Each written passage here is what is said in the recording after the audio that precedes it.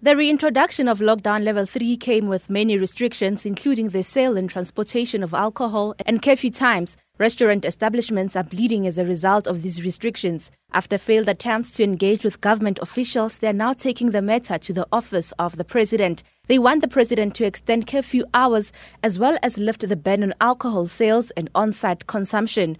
RASA CEO Wendy Alberts. We are here as a last attempt, a desperate attempt to speak to President Ramaphosa. We've been trying to speak to many ministerial divisions and we feel that a deaf ear has been turned on the critical state of the industry. And I think if anybody just takes a walk down any restaurant belt or node or promenade, you would notice that restaurants are empty. Restaurants have taken to close their restaurants permanently for the last time. And we are currently hovering around about 40 to 50% of closures, some permanent, some will never be able to reopen their businesses. And in turn, it doesn't end there because there's a whole supply chain that rests off each restaurant, and those are also being affected. RASA, together with other stakeholders, have also filed an urgent application in the Pretoria High Court to have the restrictions lifted. Alberts say the restaurant industry seems to be the hardest hit and they can't bear it anymore.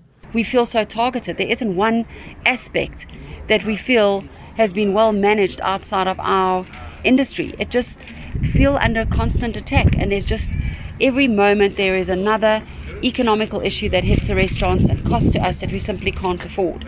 So we just need to talk. Restaurant owner Sean Baba has had to shut down several of his establishments as most of his revenue comes from alcohol sales. He believes the ban has given rise to the black market. Demand is not going anywhere. So for every regulated industry that you curtail or shut down or restrict, an unregulated industry will arise.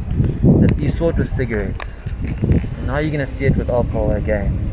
People still need, they still have the need to drink and to socialize. So rather let that happen in a regulated industry.